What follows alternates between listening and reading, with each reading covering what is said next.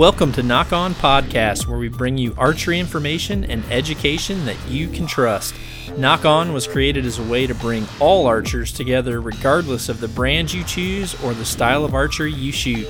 Nock On Podcasting will deliver professional insights to the latest gear, proper shooting technique, along with high-level equipment setup and tuning.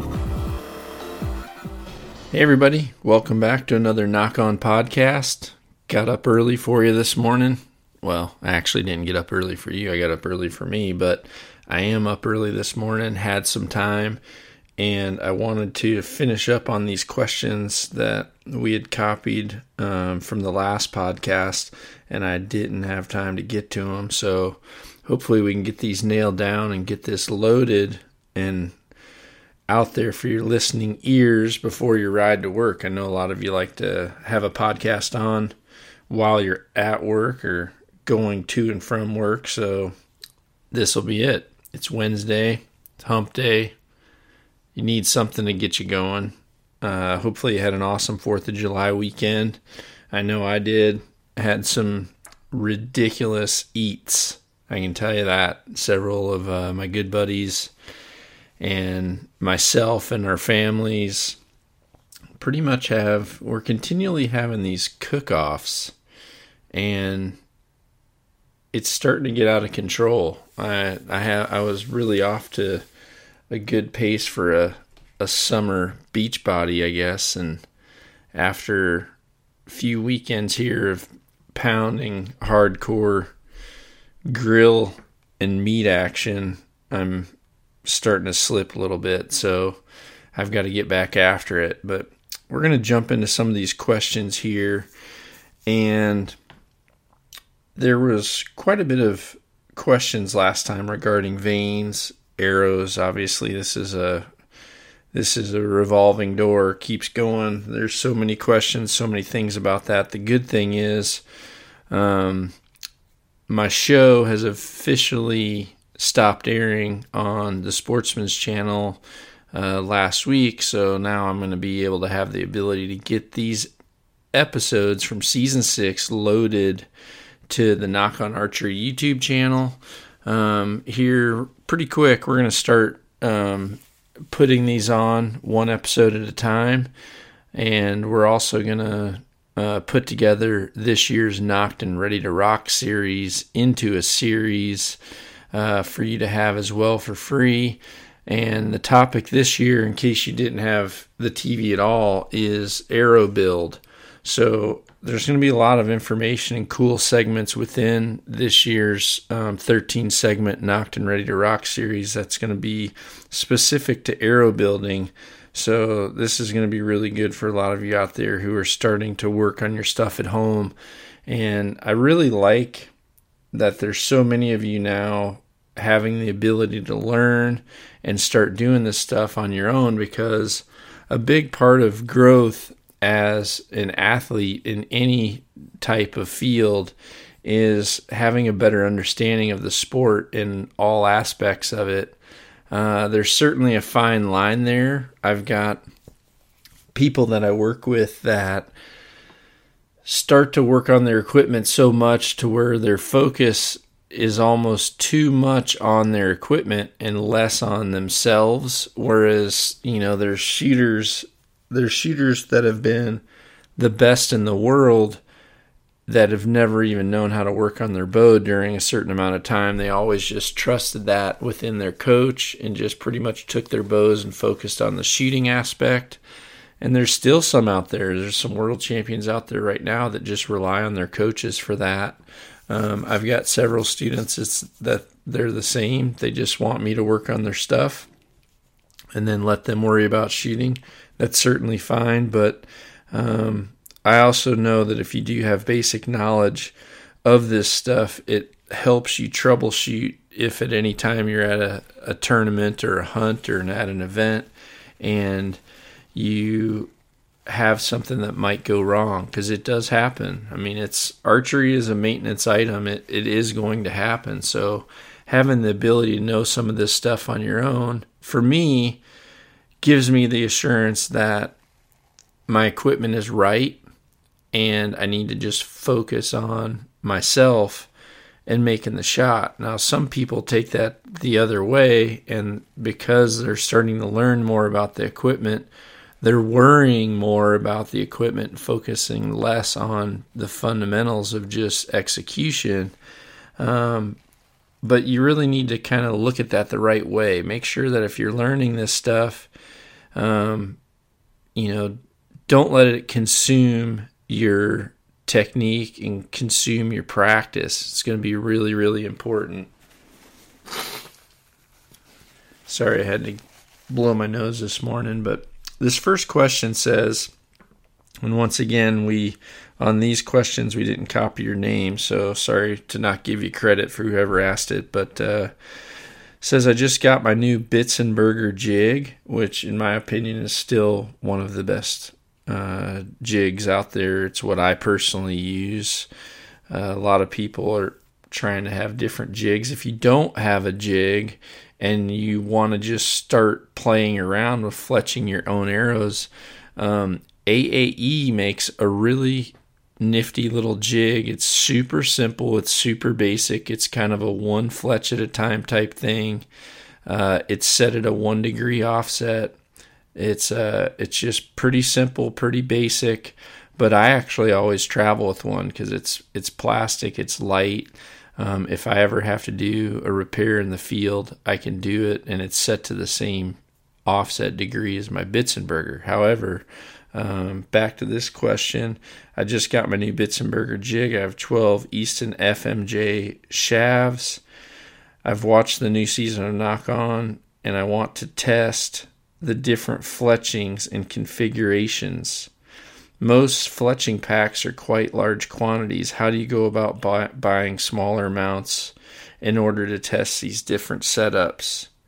And also, where do you get your arrow wraps from? So what this person's referring to is what I just talked about earlier with the new Nocked and Ready to Rock series that's coming out on it's a step-by-step process of building the arrows, and then towards the end of the series, I have arrows that we've completely built, and then I talk about how to actually tune those arrows, or how to compare shafts and vane configurations and show you what those results mean to you when selecting either your configurations or your types of shafts or even spine. So with fletchings, we sell ours on the website at knockonarchery.com in 40 packs, and I do that and have them at a price that's cheap enough to where you can buy a couple different ones. What I'd recommend is not really focusing on fletching your arrows with 2 colors right off the go. Instead of getting, for example, a lot of people like their cock vane a different color. Instead of buying 2 whites or a pack of white and a pack of green, what you may want to do instead is just buy 1 solid color, and then with that next pack, buy a different vane entirely. I can tell you as a hunter, there's really 3 vanes that I focus on, at least in the AAE line that I like and I personally use.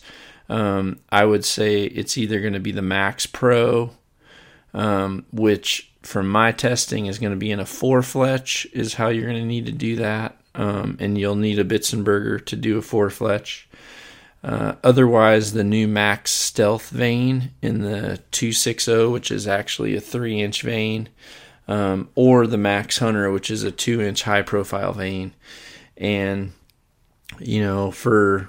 you can buy those 340 packs for a reasonable price, and if you're just getting the 1 color of each, then ideally you're only buying 1 extra pack of vanes compared to what you normally will. And once you've decided what you like, then go ahead and fill in those gaps. But yeah, we do sell ours in 40 packs for that reason. When it comes to the arrow wraps, for right now, We offer some knock-on wraps at, it's actually, I think it's custommadearrowwraps.com. I'm going to look up here as I'm talking. I'm going to look up the knock-on versions. I made several versions for them. They'll ship them right to your house. So it's a pretty good system. It's hard for me to stock wraps because what's really awesome about these wraps is they are custom made you tell them exactly what your shaft diameter is. You can tell them exactly the length that you want. I personally don't like to have a long full length wrap. I don't like a 5-inch wrap, for example. What I normally do is I'll fletch my arrows to where the back of my vane is about 1 1/4 inches from the throat of my nock. So what I'll do is I'll take that measurement and kind of mark my shaft, and then where the back of that vane sits, I'll set a 3-inch vane on there and then measure about a 1/2 inch in front of that 3-inch vane. And whatever that measurement is from the back of the arrow shaft to where I just told you, you can tell them that that's how long you want the shaft to be. But yeah, if you go to custommadearrowwraps.com, when you click on the website, on the top left, there's a tab that says Arrow Wraps. As soon as you click on that, the first line, or the first thing at the top of that drop down, is knock on. So we must be kind of selling a bunch of them on here for it to be the top selection. But click on that. You can see I've got several different designs, patterns that I've made, different colors, and they're awesome people. They ship it right to your house, and you're good to go. So hopefully that should help you out. Just so you know, on like that Bitzenberger, I set mine right normally from anywhere from 1 degree to 1.5 degrees for my offset. It'll depend a lot on probably the distance that I'm shooting, what that offset would be. If I'm shooting close to mid-range, I'll have more offset. I'll certainly have more of like an offset or more of a helical on my indoor arrows versus my outdoor arrows. And I talked a little bit about that on the last podcast, if I remember right. So hopefully that helps you out. The next question here is on fletchings again. And as I've said many times, when we copy and paste these questions, I don't go through them. This is all impromptu. So I'm just looking here. Actually just took a sip of, I've got some coffee that I'm drinking right now that's pretty awesome. Sharon wanted a new Nespresso coffee machine for her Mother's Day present, so I got her one, and it's the one with George Clooney and Danny DeVito on the commercial, and I must say it is pretty good. They're not a sponsor, by the way, I'm just telling you. Okay, next question here. I'm looking into a 4-fletch low profile vane. It's 2-inch and it's 0.3 for height. Is there a good rule of how low or how high a vane should be for steering a broadhead? So a lot of what your fletching importance has more to do with the actual design of the broadhead, more so than the design of the vane. Certain broadheads are much more aerodynamic and much more flight friendly than others. And this is a big part of the test and a big part of the series that I talked about, is seeing these comparisons and seeing these results for yourself. There's certain broadheads that I found that are top selling broadheads on the market that just will not fly with a short, high profile vane. Like like a Blazer vane or even a Max Hunter vane or any of these short, high-profile vanes that are on the market. You know, if it has more blade surface or more surface area on the front of that broadhead versus the steering capability of the fletching, then any inconsistency in how that broadhead fits the shaft or aligns will greatly start to show negative results on paper. So you really need to do some of this testing for yourself. If you have a 2-inch low profile vane like that, again, the 4 fletch for me has proven to be a lot more effective. Last year, for a big part of the year, I shot the Max Pro vane, which is a very low profile vane. It's mainly a 3D vane, but I shot it as a 4 fletch, and I did ballistic comparisons, which for me, a ballistic comparison is when I take all my vane configurations and shoot them downrange out of a shooting machine at longer distances. Preferably for me, I do it at 80 to 100 yards. For the Nocked and Ready to Rock series, I think I did it at 60 yards. But you can start to see a separation even at 40 and 50 and 60 yards. You can start to see a separation. And the further you go, the more separation you'll have. But the 4 fletch of this short, low-profile vane had very equal comparisons to the Max Stealth vane, which I talked about earlier. They were super close, and they were the two best results that I had for actual drop. They were retaining their speed the best. However, I can say when it came to more fixed blades, the 3-inch low profile vane certainly had better results over a broader spectrum of fixed blade broadheads versus that 4 fletch low profile.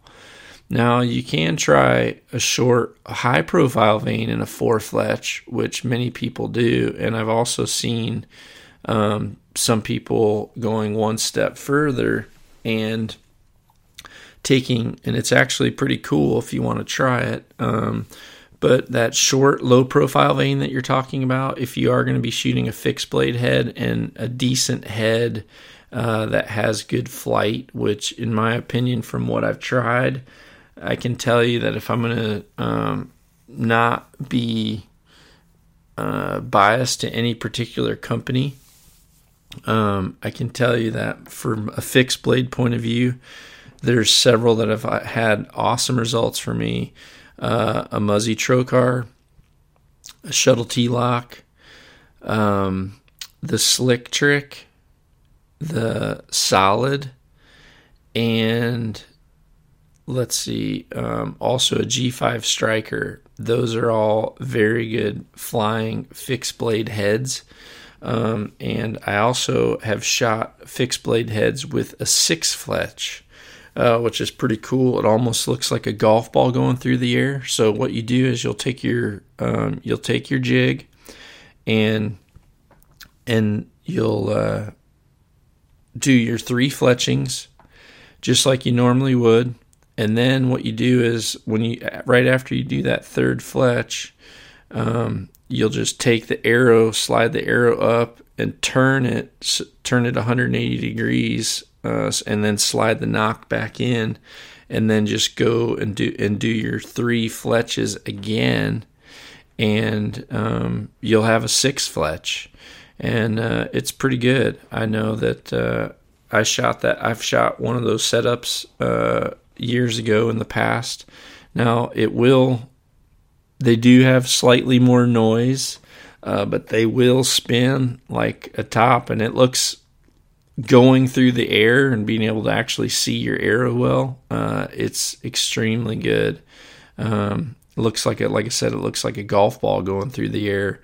If you combine those with a lighted nock, they're highly visible. For any of you whitetail hunters that are shooting, closer shots, or especially any of you who are shooting, want to have a cool little configuration, you shoot a mechanical head, this is something to be fun to play with. They do have there's a lot of vane, there's a lot of steering back there, so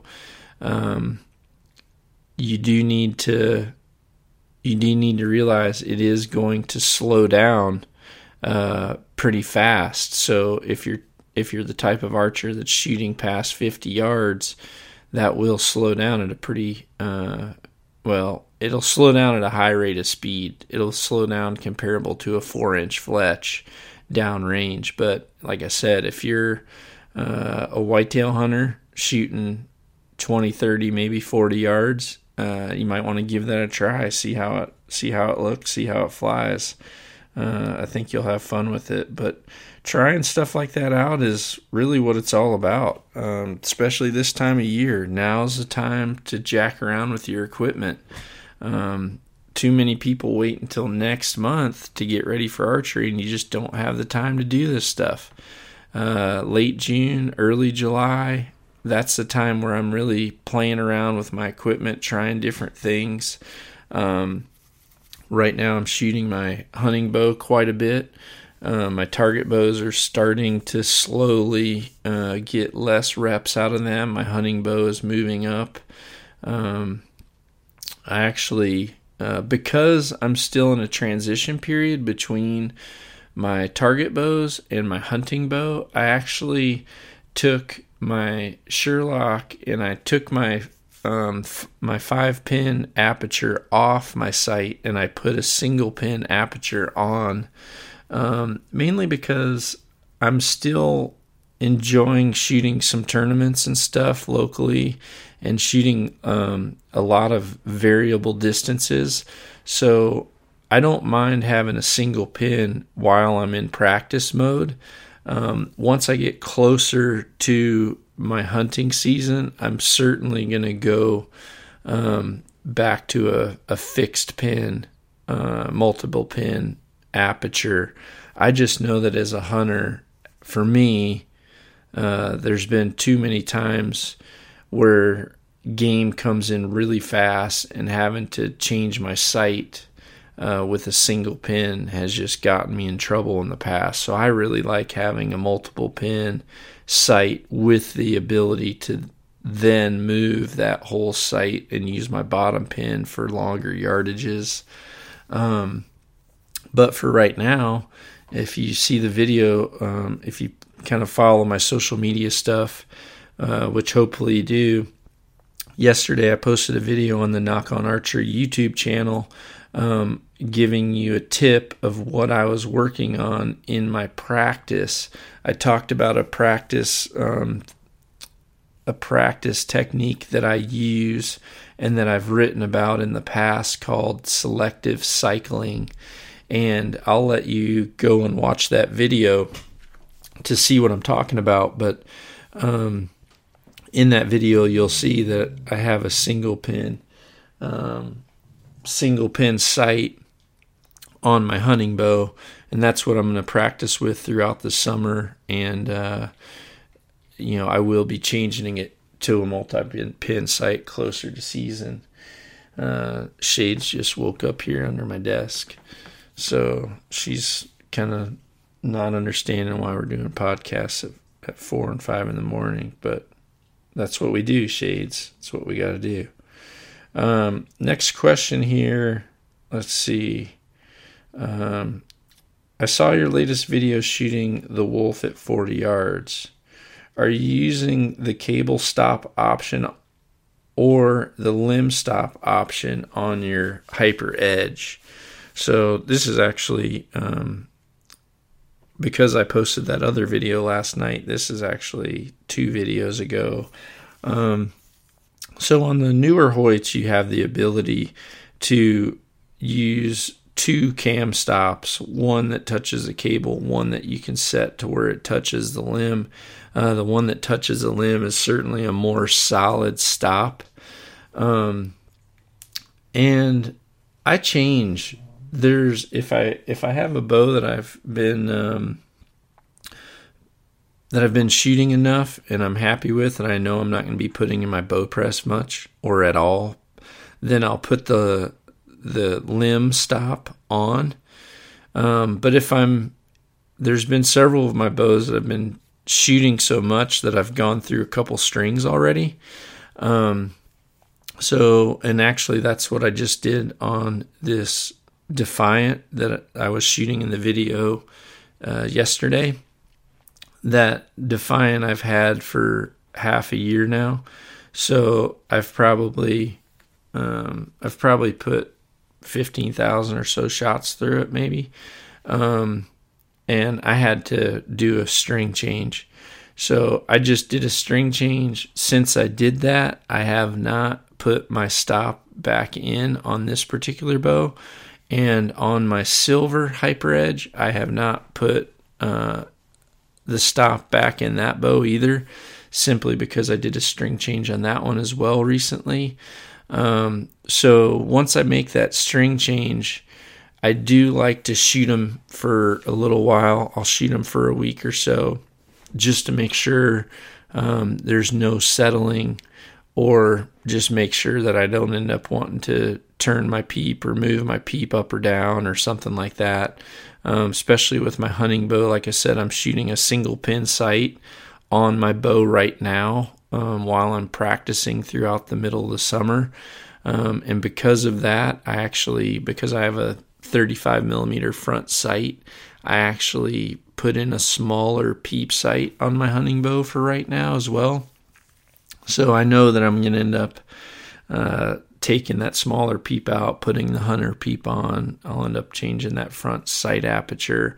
And because of that, I'm not shooting the limb stop peg, because every time you put it in a bow press, or at least the bow press I've been using, I do have to take that peg in and out each time I do that. So I've been just using the cable stop. And the other thing too is, because I pull through my shots, I actually like to have, and I shouldn't really call it give, but when I have that really super solid clunk to a wall, which I know a lot of people like that feeling, especially when they're in a store and they pull a bow back with their fingers, and they're just pulling a compound back and it pulls really easy, and then it just clunks right into a super hard solid wall. What happens is, if you start to shoot the right way and you're focusing on executing a shot the way that I emphasize what I feel is best, and what I practice and what I preach on these podcasts and what I preach in all of my coaching, being dynamic and moving through the shot and pulling through the shot just the same as what an Olympic style recurve shooter does. I believe that you need to have a little bit of give on that cam as you're pulling through the shot. Otherwise, if it's so solid and you are trying to pull through that shot, a lot of times that forces you to pull yourself off the target as well. If a recurve shooter had a dead solid back wall, they just wouldn't really be able to shoot a clicker the same. It would be really hard, and because they're trying to pull so aggressively against a solid thing, that movement in the rear is going to cause movement in the front as well. So I really like the fact that the back wall on most of the bows that are out there, they feel they have a solid stop, but not like a brick wall stop. I think the bows that pull and literally have that brick wall feeling, I think that if you're being a dynamic shooter pulling through your shot, then it also starts to cause you to move off the target a little bit. So if you're a shooter that's been struggling with that, you may want to try to figure out a way to where your cam has just a little bit more give. Like maybe put a soft piece of rubber or something around that peg to where it has just a little bit of give. And I think that you'll find if you're being dynamic pulling through your shot, that you're going to find that this actually helps you and prevents you from pulling yourself off the target while you're aiming. Okay, let's see. Next question here is, I ordered a Carbon Defiant 34 with a number 2 cam. I've read about people having high knock tears. Should I be worried about being able to tune this bow? No, for sure not. So I was actually going to do a video, and I did do a video last week about this. I had read a few people that had had some trouble, and I was doing a video about things that you can do really with, and there's several bows out on the market this year, and from several companies, people having problems with high tears. With almost all of those bows, you can get rid of a high tear by using a limb-driven style rest. And what's happening is a lot of these bows, the way this arrow is cycling through, it's pushing some of the standard fall away rests. It's pushing that rest down so fast that it's actually slapping and coming back up and touching the bottom of the shaft, and that's what's causing those high tears. The other thing is on some of the launcher style blades.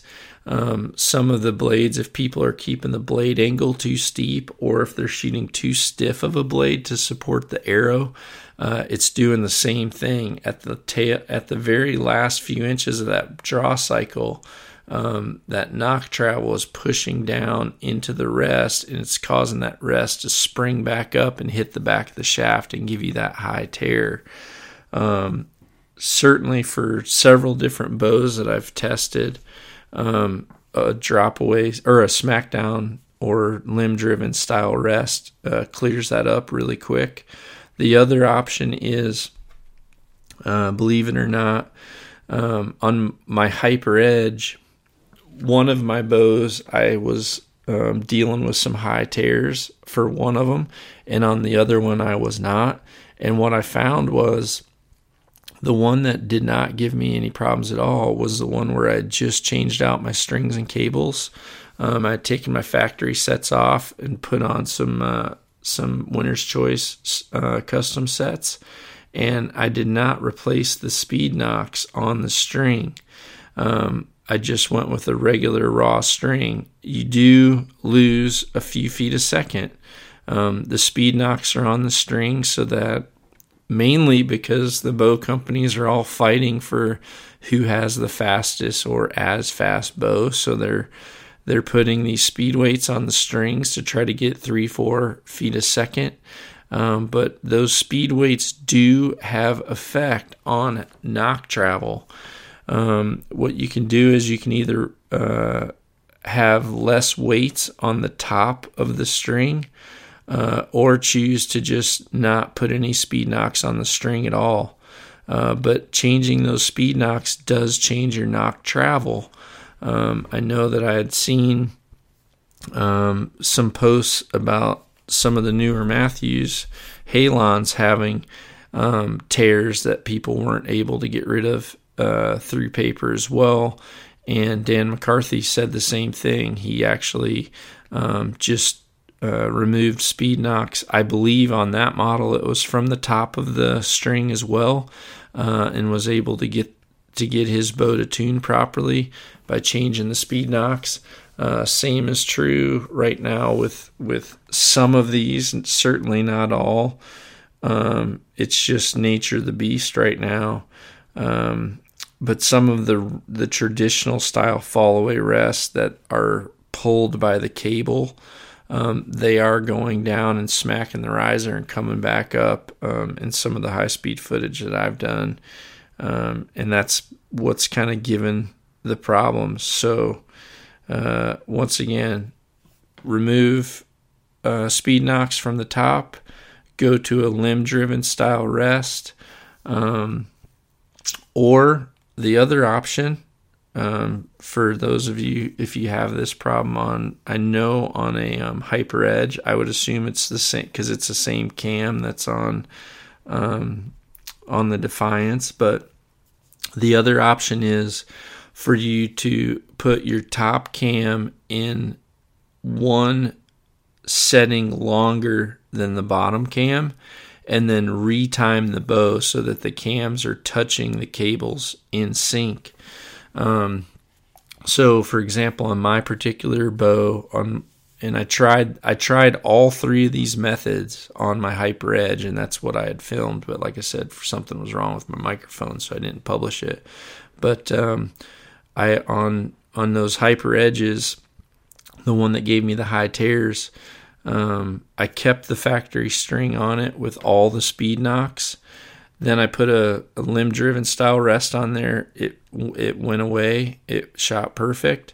I put that original blade style rest back on the bow, shot it again. I was getting the high tear.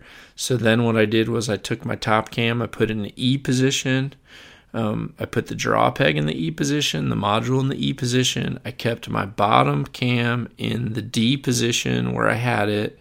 Then I retimed the bow so that both cams were touching the same time at full draw. Then I had to shorten my string up a little bit to shorten my draw length back down to where I needed it to be. But what you're doing by changing that position of the top cam is you also start to change the knock travel. And once I did that, I was able to shoot the factory string with all the speed knocks and get a good result through paper, but I did have one cam in one position and one cam in another position, but they were synchronized, if that makes sense. So there's really three ways to skin that cat, so to speak. Let's see. Next question here is, what type of flashlight are you using that's clipped to your hat on the show? Kind of a crazy question, but you use top-of-the-line products and no sense buying any junk. I want to find the best light. So for my lights, all of my lights, I've been using Cyclops lights, and they're not going to be a super high-end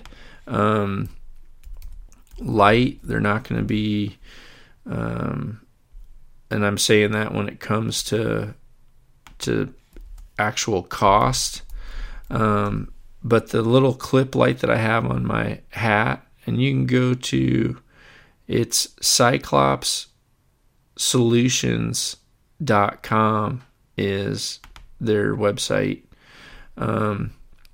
This is actually one of the companies of the GSM Outdoors group, and they're the same people that make stealth cams and Walker's game ears. They're really, really good people too. My good buddy Ben went to work for them, so he actually sent me a bunch of these things and kind of said, Dud, will you try these out? Because he said, I know that our price isn't like a super high-end price. So he said, I think a lot of people are underestimating how these things work. And I can tell you that I've got, what I like about it is, because their price is right, for example, on a lot of their headlamps, what I like about it is that a lot of these are available in green. I'm a big fan of green lights. I like green way better than red, and certainly better than white when it comes to going in and out of my stand. But you can get these different little packable headlamps for, anywhere from $20 to $30 for the little headlamps. And then for, trying to think here, and then for the you go on to the, again, it's it was Cyclops Solutions, or you can go to gsmoutdoors.com. I'm just looking here while we're talking, but and then if you go to, for whatever reason, you go to handheld light, or you go to specialty lights, and that's where you'll see the clips for your hat. They're only $10. You can get them in white, or you can get them in green. And then they also make another hat clip light. What I will tell you is any of those hat clip lights I've ever had, if you try to like bend them too much, they will break because they are really, really small, which is what I like about them. They fit right under the brim of my hat. They're probably about 1 inch by 1 inch, and I used them all through the season and absolutely loved mine. I actually bought they're only $10. I bought a whole box of 10. I gave a bunch to my friends because I really liked them. But they also have flashlights, and they have like handheld spotlights, big old spotlights I use for my tracking lights. Some are rechargeable, some are plug-ins. They've got some are battery operated ones. But there's tons of freaking options, and their prices are awesome. I recently just bought their varmint light that goes on my .223 Predator rifle, and I really like that sucker too. Overall, these guys are really good, and I've actually got Cabela's lights and Streamlight lights. I've got so many flashlights, but in the end, these ones they pack super easy. I can have several of them in my pack. I can have some in my car. I can have some in my pack, and you're just not worried about only having one. But that's where you're going to find them. And yeah, thanks for noticing that. Appreciate it. And they do work awesome. Let's see. Next question here is, thank you so much for the podcast. It's been an awesome learning tool for me. I've been shooting for about 3 years and consistently can shoot inside of paper plate 80 yards with field tips. I've heard about spin testing on broadheads. How is that done? I know about the tool that you use, but I would really like to know if there's a way to fix a spin on a broadhead if it's not right. If I buy a pack of broadheads for $40, and if one doesn't spin correctly, now I'm already out of money. I only have 2. So yeah, there's spin testers that allow you to set an arrow on there. You roll the arrow, and you can see how that spins. You can also just set it on your finger and spin. A lot of this has to do with, depending on the broadhead design, you really need to, if you have the type of design where blades fit into the ferrule of the device or the broadhead, and then a collar goes around it, depending on how that collar fits on those broadheads or on those blades, when you tighten it down, if those blades aren't all seated perfectly into the ferrule, then when that collar goes against the back of the broadhead and then you tighten it onto the shaft, it may not be sitting perfectly flush or perfectly square on the shaft. So it can give you that slight wobble. I can tell you that a big part of why I like my Rage Hypodermic so much is because they spin perfectly all the time. Any type of broadhead that has a screw-on tip is going to possibly give you a problem at how it spins. Any type of broadhead that has a little bitty blade in the very front of the ferrule, like a miniature little 1/4-inch blade, tip blade, those are very common and not be seated perfectly in there, so they'll wobble. The other thing is, when your shop cuts your arrows off and in their arrow saw, if their arrow saw is not perfectly square, then you can actually have a shaft that isn't perfectly square. So then when you screw your broadheads on there, many times they won't spin perfectly true. So a really good thing to buy is, and G5 makes it, you can go to LancasterArchery.com. It's under one of my preferred tools. If you go to the Pro Picks, you can click on my face, and you can see all the different little things that I buy. Every time I buy something, they flag it and it's on there, which I buy stuff from there all the time. So it'll flag it, but it's the G5 ASD tool. And what it is you set your arrow in this device, and it's got a diamond blade on one side, and then it's got a diamond sanding surface on one side, and then it has almost like an aluminum shaving device on the other side. And when you put your arrow in there and you roll it, it actually grinds off your arrow shaft perfectly square. And it's nice because, like I said, it has this little bitty cylinder on the end, that on one end of that cylinder it's diamond sand, and then on the other end of the cylinder it's a aluminum shaver. So there's one little Allen screw that you can back out, and you can flip that barrel around depending on whether you're using an aluminum arrow or a carbon style arrow. And when you set that arrow in there, you just roll it, and it sands it off perfectly square. And you would be amazed at how much better your broadheads will spin if you use this tool all the time, especially on carbon shafts. And the other thing too is this is a great tool for allowing you to index your broadheads. A lot of people don't index their blades with their vanes, and I can say that you don't necessarily have to have your vanes and your blades perfectly aligned, but what you do have to have is you have to have that positioning the same on every arrow. So in other words, if I have 12 arrows, I can't have 6 of them that they line up perfectly with vanes and another 6 that don't. I either need to have them all not lining up the same way on the vanes or lining up the same with the vanes, but it does need to be one way or another. It can't just be not indexed equally on all the shafts, because especially at the speeds we're shooting now, it has a big importance on this. And this was actually something that Randy Ulmer had written about, that it did not matter.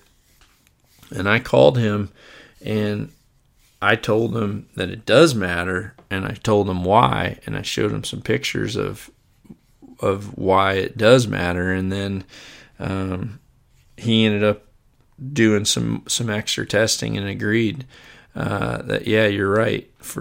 You do need to have them indexed the same on all the arrows. And that ASD arrow squaring device that G5 makes is an awesome little tool for being able to do that. You can get them all to spin really, really well.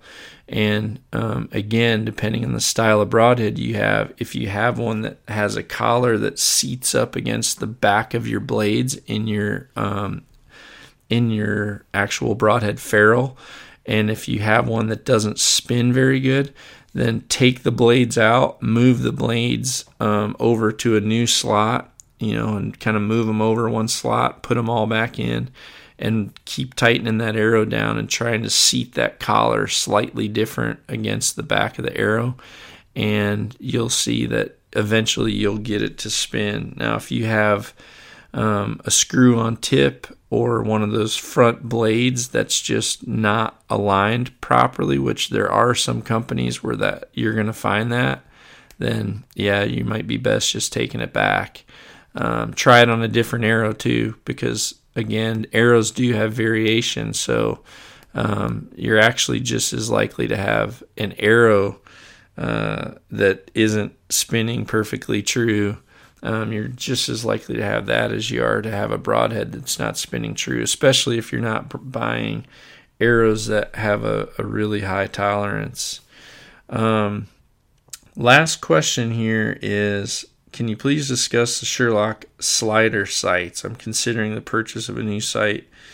I would also be interested to hear your opinions on multi-pin sights and single-pin sights in relation to both target archery and bow hunting. Okay, so actually, with that question, this is going to be, I'm going to use that question to talk about something that I kind of forgot about even mentioning. I know this weekend, Cam Hanes, myself, and Joe Rogan are going to be together, and I got a message from Cam last night asking if I'd do a podcast with him with his new Keep Hammering podcast. So I'm pretty sure that's going to happen. I know a lot of you have been asking about it, so I'd like to continue to help Cam get some momentum on his podcast. So instead of us doing a knock-on podcast, I think we're going to do a Keep Hammering podcast, or maybe a JRE podcast. I guess I'm not sure, but we will be doing one. I'm going to save this multi-pin versus single pin question for the three of us, because this is something that we'll have a good little talk about. But in reference to my Sherlock slider sight, just so you know, on that slider sight with the new Carbon Defiance, the way the carbon is shaped, you'll actually have to get a 1/4 inch shimming plate to put under that sight to bring it a little bit further off the riser, so that the back arc piece that you slide up and down so that it clears that back roller guard carbon that's back there. I personally like having the ability of having a multi-pin sight that you can then move the entire sight up and down, and that's what the slider offers. So I do really like that style of sight, but you will have to get a little 1/4 inch plate made to shim that out, and I'll try to take a picture of that if I can and post it. But there's a lot of good sights out there. Honestly, I've played around with several. I've played around with Spot Hogs. I've been setting up so many bows for people that I've almost seen them all. I bought several just to try. And if there's any of you that listen to the podcast, if any of you listen to the podcast have companies, archery companies, products, get a hold of me, because I buy a ton of stuff just to try so that I can answer these questions. I bought a CBE sight, the Tech Hybrid. Really liked it. I really liked it. I also bought the AccuTouch TrueBall sight. All these sights have kind of cool benefits, pros and cons with all of them, to be honest with you. In the end, I'm still shooting my Sherlock, my original Sherlocks, but they do have some cool features. I love the laser etched metal plates for the sight calibration that the CBE has, but then I also really liked the overall movement and the actual aperture and pins of that AccuTouch too. So there's pros and cons to both, but I can say that I'm still shooting my Sherlock and really like it. So with that, we are done with these questions. So and we're about an hour into the podcast, so hopefully I'll be able to talk to you guys again soon here in the next few days when me, Cam, and Joe get together. And we're going to get on some of these subjects. If you guys want to, let us know. Let me know if there's any subjects you want me to get in a little bit of a chat with Cam. So appreciate you guys all out there working hard. Truckers, you know I love you. Keep on trucking. I'll try to do more of these podcasts, but no promises as to how many. And if any of you are heading to the tournament this weekend, good luck, my friends.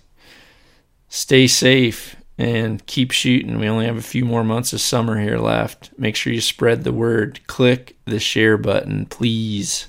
Make sure you share this. Let people know where they can learn stuff. All right, talk at you later. Be sure to visit knockonarchery.com to see our entire line of trendy knock-on lifestyle clothing. knockonarchery.com.